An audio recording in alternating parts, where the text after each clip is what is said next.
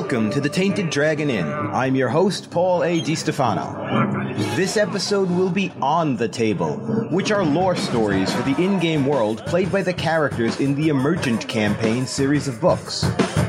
Audio effects provided by Sirenscape and Black Stiletto. You can find us online at www.tainteddragoninn.com, on Instagram, and on Facebook. Today's episode, Knock Knock.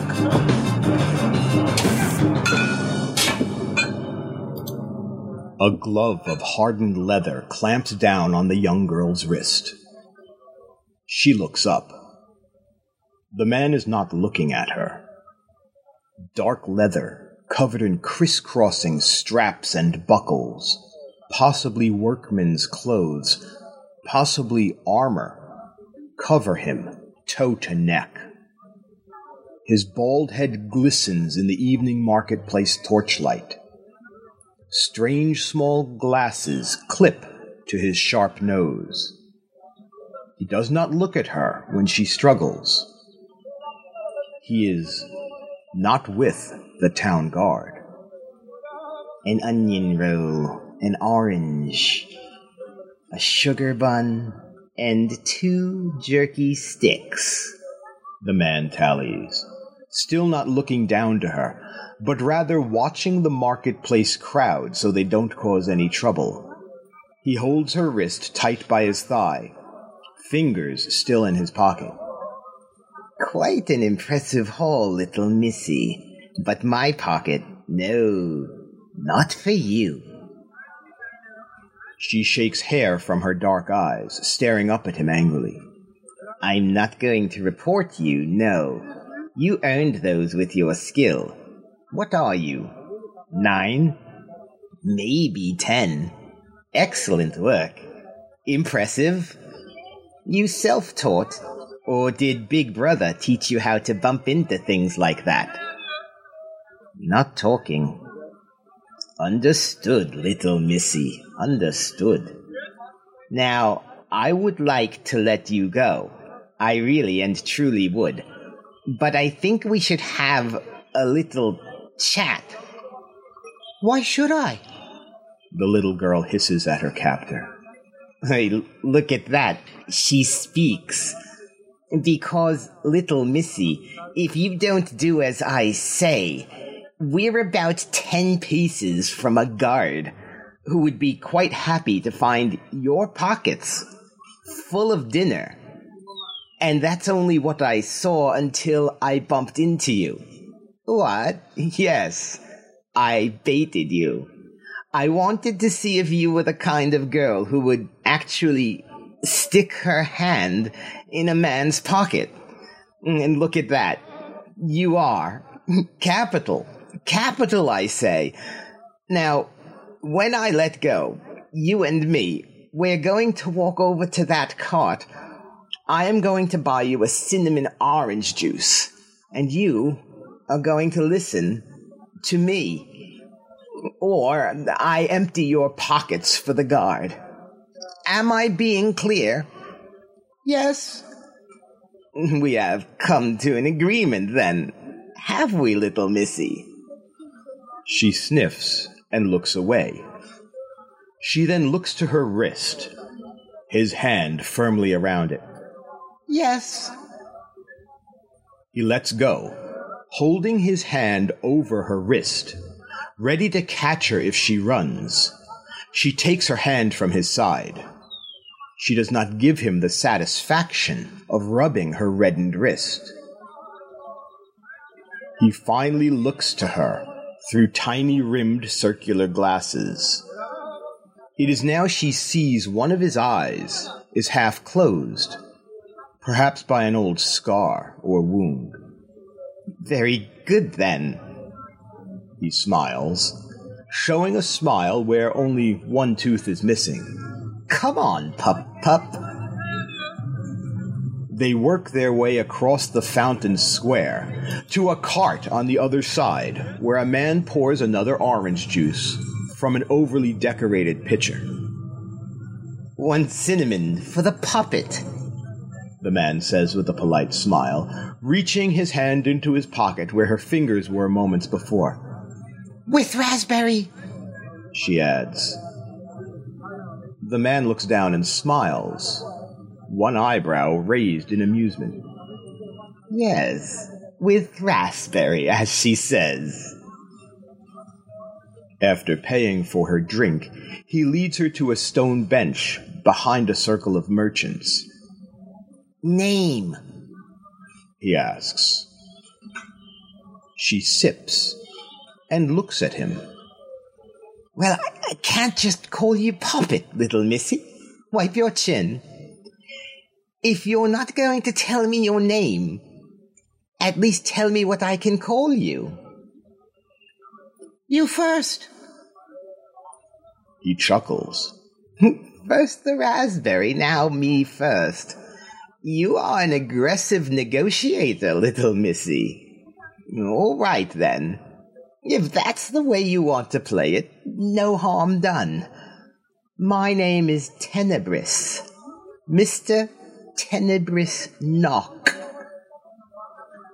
She holds the small wooden cup in both hands, shaking in front of her. She swallows. Her words are barely above a whisper. You're the knock-knock man. He sighs and runs his hand over his bald scalp. My reputation precedes me, I see. That's me, yeah. The knock-knock man. Wasn't my choice, but that's the name they hung on me. Oh, don't look at me like that. I'm not going to hurt you. And I guarantee half of the things you've heard aren't anything but minstrel folk tales. But I let them talk. Makes me sound quite powerful. Now, little missy, deal's a deal. Name, Puppet. Ayla, she says, cringing. Oops. You told me your real name, didn't you?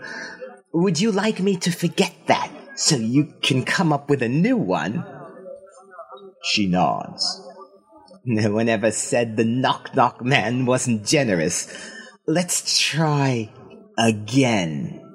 What's your name, little girl? She thinks. Finch. He nods and smiles. Finch. Yeah, that right fits, doesn't it? Finch. Can you walk through walls? She says after a sip. He laughs. No, Finch. I cannot. But? She asks. He looks down at her, his one limp eyelid twitching. You can. No, I can't. He shrugs. I just saw a girl prance through Argane Market Square, totally invisible. And by some magic, some wonderful weaving of arcane ways, she procured an onion roll, an orange, a sugar bun, and 2 jerky sticks. You tell me that wasn't magic, that no one even looked your way. It wasn't. He smiles. Neither is walking through walls, Finch. How did you do it then? She shrugs. I don't have a mum or dad. I had to learn. And right well you did, Poppet. Right well you did. It's a special skill to move like a shadow. That's the magic I need. You're very good. You're very, very good. I would like to use your skill. Would you like that? Will you feed me? Again! He slaps his knee. The little negotiator. Wonderful. that's right and wonderful then. Well, how about this? You come to work for the Knock-Knock Man. And to start, I hand you 2 silver moon per week. And if I don't? She asks. Well, for one, I would be most sad indeed. I would. For 2, we never met. You never say my name. You never see me. And all is past, like butterfly wings. But if you come work for me, well, then you always work for me. Always. And if I stop? He leans back to look at the dark silhouette of a nighttime bird passing overhead. He picks up a small stone from the base of the bench and flicks his wrist. After a brief blur in the torchlight, the bird falls just behind them. Knock, knock, he says simply. Oh, she nods. Now that's no threat, little Finch. Choice is yours. You want out. You just walk away right now. But you work for me. That's forever. Can I ask a question? I don't see what harm that would be. Go right on ahead, then. Why me? She asks, looking up into his eyes. I'm just a little girl. You followed me all night and then trapped me. Why me? He smiles. Because no one saw you. There's dozens of pickpockets wandering Argane. I'm just a girl. He breathes heavily and looks at her. Because you're remarkable, Ayla Finch. And you're small. And I need to walk through a wall. I'm small enough to fit someplace, through some wall. You can't. And steal something you can't. As I said, remarkable. You're quite the wit, aren't you, little Finch? You have outwitted the Knock-Knock himself. Yes, you've got me dead on bullseye, haven't you? I need you to walk through a wall for me. 3, and I won't always be the small. What happens when I get too big? 3 silver moon per week, and some of what I take. And what happens when I get too big? 2, and then you help me with other things when I come asking. 3, 2, and a corner of a room where some of my friends sleep. She fidgets. They won't touch you, Poppet. I won't let them. Knock, knock, and all that. Fair's fair, and it seems a fairer deal than you've been dealt, don't it? The bargain struck. She shakes his gloved hand. 2 days later, as agreed, she waits just inside the gates of Argane, playing with a stray dog. She doesn't see him approach, although she has been watching. His hand touches her shoulder, and she turns. Knock, knock. He smiles. Didn't mean to startle you. Old habits and all that. Come, You have to meet the friend. I've met your friends in the room. They don't smell good. You get no argument from me, little Finch. He nods, leading her on. None of them touch you, did they? She shakes her head, following his startlingly long strides. After several blocks, he turns up an alley and raps precisely on a wooden door. Knock, knock, he says with a grin. The door opens to a man with a dark red shirt and a horribly scarred face. Socks! I've your partner for your next job. May I present Miss Finch? She looks at him, unimpressed, carefully hiding her reaction to his face, which looks like the uneven crust of an apple pie when the apples were cut too large. Socks looks uncertainly to the knock-knock man and leads them to a single, well-furnished room, lit by a bright lantern on the wall, as there are no windows to let in the afternoon sun. You sure? Socks asks in a voice as torn as his face. Finch? Knock smiles. As discussed. Show him. He's sure, she says, letting Sock's coin pouch dangle from her finger. The man rapidly snatches it back. All right.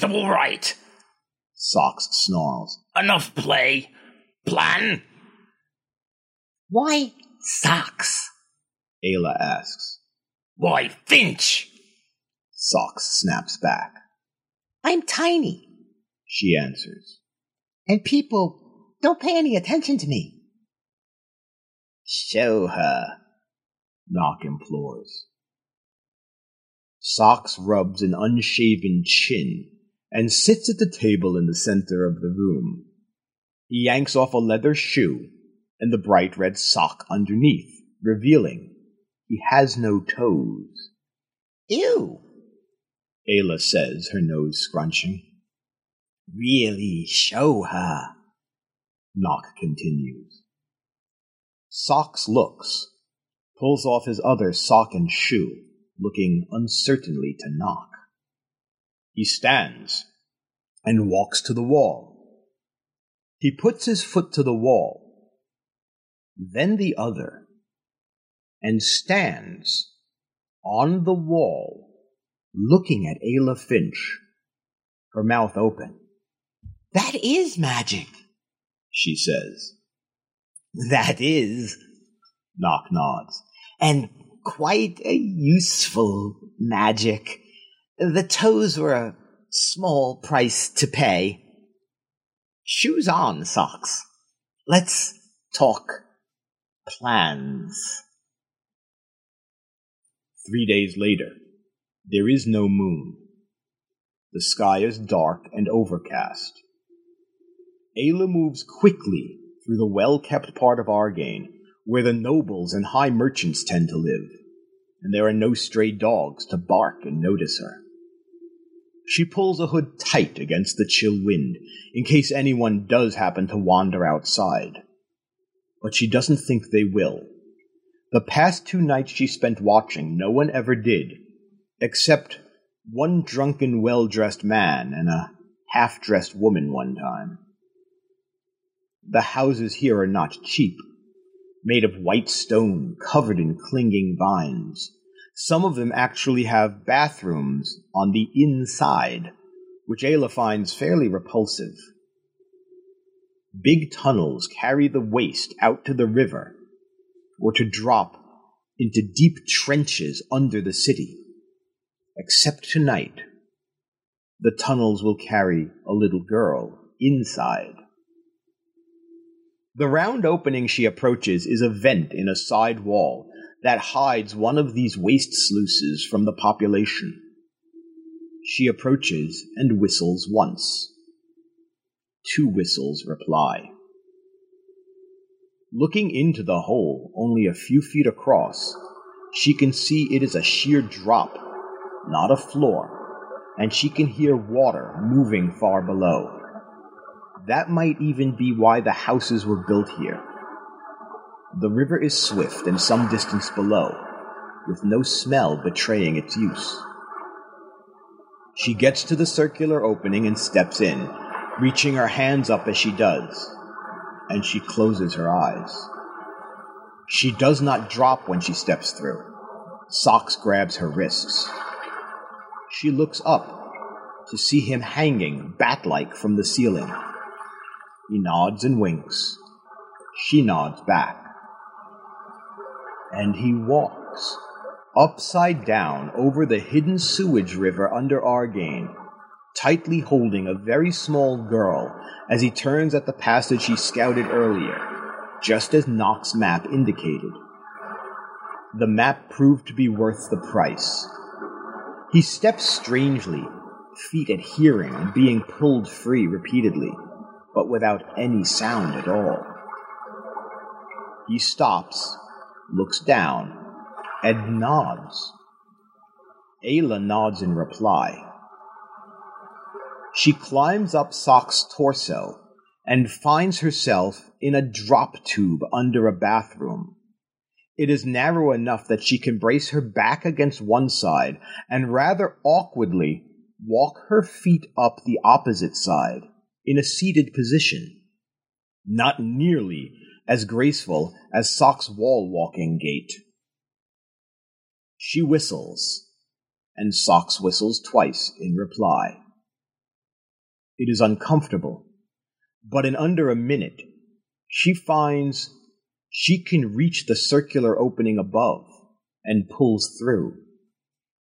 Knock, knock, she whispers, pulling herself up in the stone bathroom.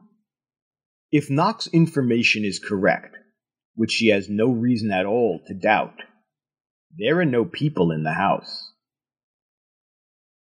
Since Turian baldhounds have retractable claws, she does not hear it slinking behind her as she makes her way up the wide hallway. She does hear when one of its breaths grunts, a strange, almost laughing noise. When she turns, she can barely make out the pale sand-colored skin of the dog.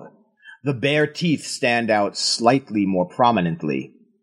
It is nearly eye to eye with her, an intimidating mass of muscle. When it lunges, she jumps onto a chair in the hallway and up to the wrought iron candle fixture attached to the ceiling. The hound gnashes its teeth and leaps, but cannot reach her legs as she has curled them tightly up. Dust falls onto Ayla's sweating neck. She looks up and sees the claywork ceiling starting to crack, unable to hold her weight as she grasps the candle holder. She works her hand into her pockets. She feels the lockpicks Nock gave her, some twine, and then the soft, wet cube. Good boy, she says, as the lamp drops slightly, losing its hold to the ceiling. She tosses the meat in front of the dog. Please be hungry. As the dog chews, she drops herself back down, landing to the chair on the side, and wonders why there is a chair in the hallway. She runs to the second door before the dog finishes chewing. The hound was expected. Its size was not. Nock said it would be around, and gave her 3 small uncooked cubes of beef. She opens the door, quickly slips in, and wedges a chair under the doorknob to keep the guard beast on the other side. She looks around the room and pulls a thick leather-wrapped stick from the side of her shoe. Pulling off the leather, it glows, dimly lighting the fine bedroom. There is a single window, which Socks should be standing right under. She scans the room. A large green velvet cape, lined with ermine, exactly as Nock said, hangs from a peg by the bed. She runs her hand up and down the incredibly soft cloth. A bulge. She pulls her short knife and splits the lining open. Bullseye! She smiles as the solid black orb drops into her palm. She goes to the small window and whistles. The two-whistle reply comes back. She holds her arm out and drops the orb. Her exit will be the front door, easily unlocked from the inside. If she is caught exiting the home, she has nothing of value on her, and after a night in a cell, they will let her free. As she starts to head back to throw another meat cube and dash to the front door, a sparkle from her light stick catches her eye. On the dresser, there is an elaborately carved olive branch. Hanging from it, a faceted black pendant, as brightly shining as a night star, shaped like a teardrop, a delicate filigree work around the edges, suspended on a thick silver woven wire. Oh, that has to be mine, she smiles. She heads across the room and lifts the necklace from the branch. Click. She flinches, not knowing what she has triggered. Like Nock's all-too-easy pocket, she took the obvious bait. Iron bars slap loudly in the window, and she can hear a lock turn at the door. She runs to the tiny window to test the bars, unsurprised that they do not move. She pulls the chair from the door and tugs. As she feared, it is somehow barred shut.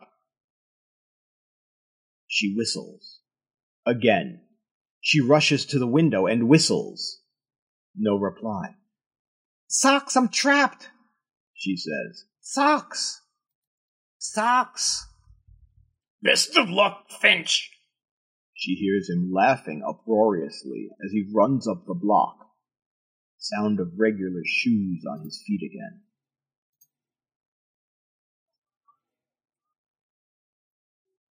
Nock looks up from his mug of ale. There. Socks says, rolling the orb across the tavern table to Nock, who grins appreciatively. No one can see the small single-table side room, and showing the spoils doesn't alarm him. He takes a seat across from Nock, awaiting payment. The girl, Nock asks again. She didn't make it. Socks says, shaking his head. She never came out.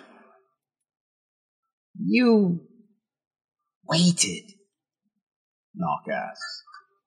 Half hour, just like you said. Nock sighs. And she had such potential, she did. Pity. You smell something? Nock asks in disgust. Yeah, smells like... Socks starts. His voice is cut off when the gleaming wire wraps around his neck, pulled tight. Ayla stands behind him, holding the pendant and twisting the cord tighter. Smells like a girl who swam a mile in sewage. Ayla hisses. Did you know that in some of the really rich houses, they have bathrooms in the bedroom? Can you imagine that? How much money do you have to have 2 bathrooms actually inside your house?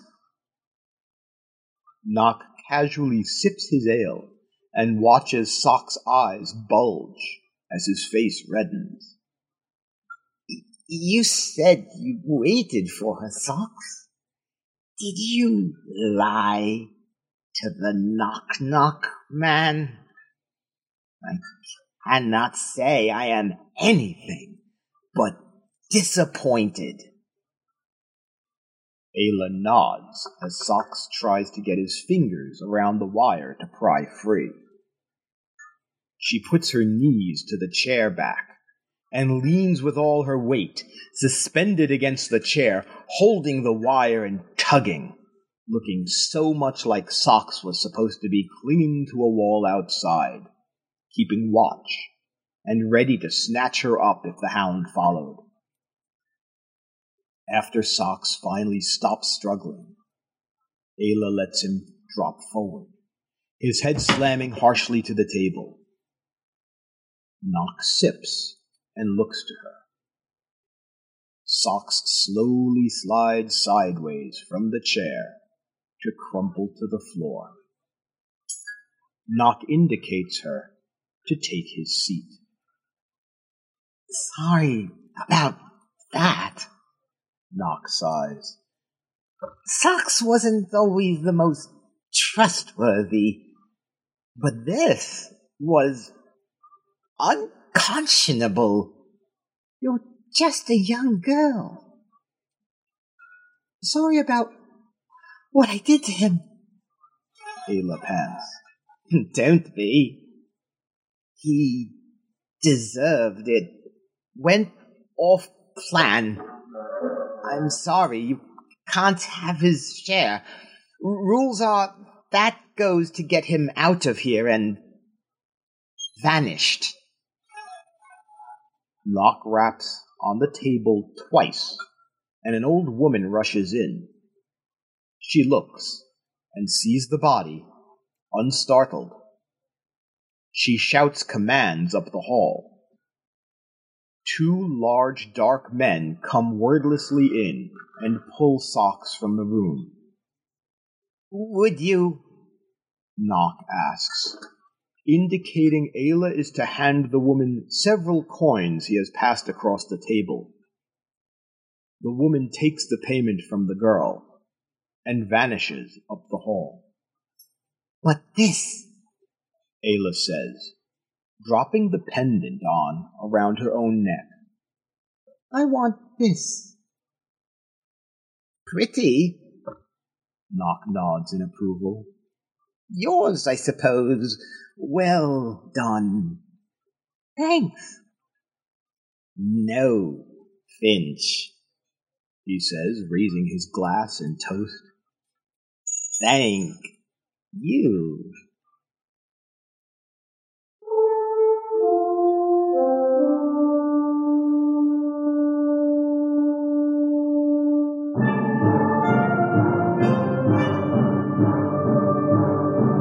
Thank you for joining us at the Tainted Dragon Inn for this episode of On the Table, where we reveal additional background lore and stories related to the game played by the characters in the Emergent campaign series of novels. Audio effects provided by Sirenscape and Black Stiletto. You can find us online at www.tainteddragoninn.com, on Instagram, and on Facebook.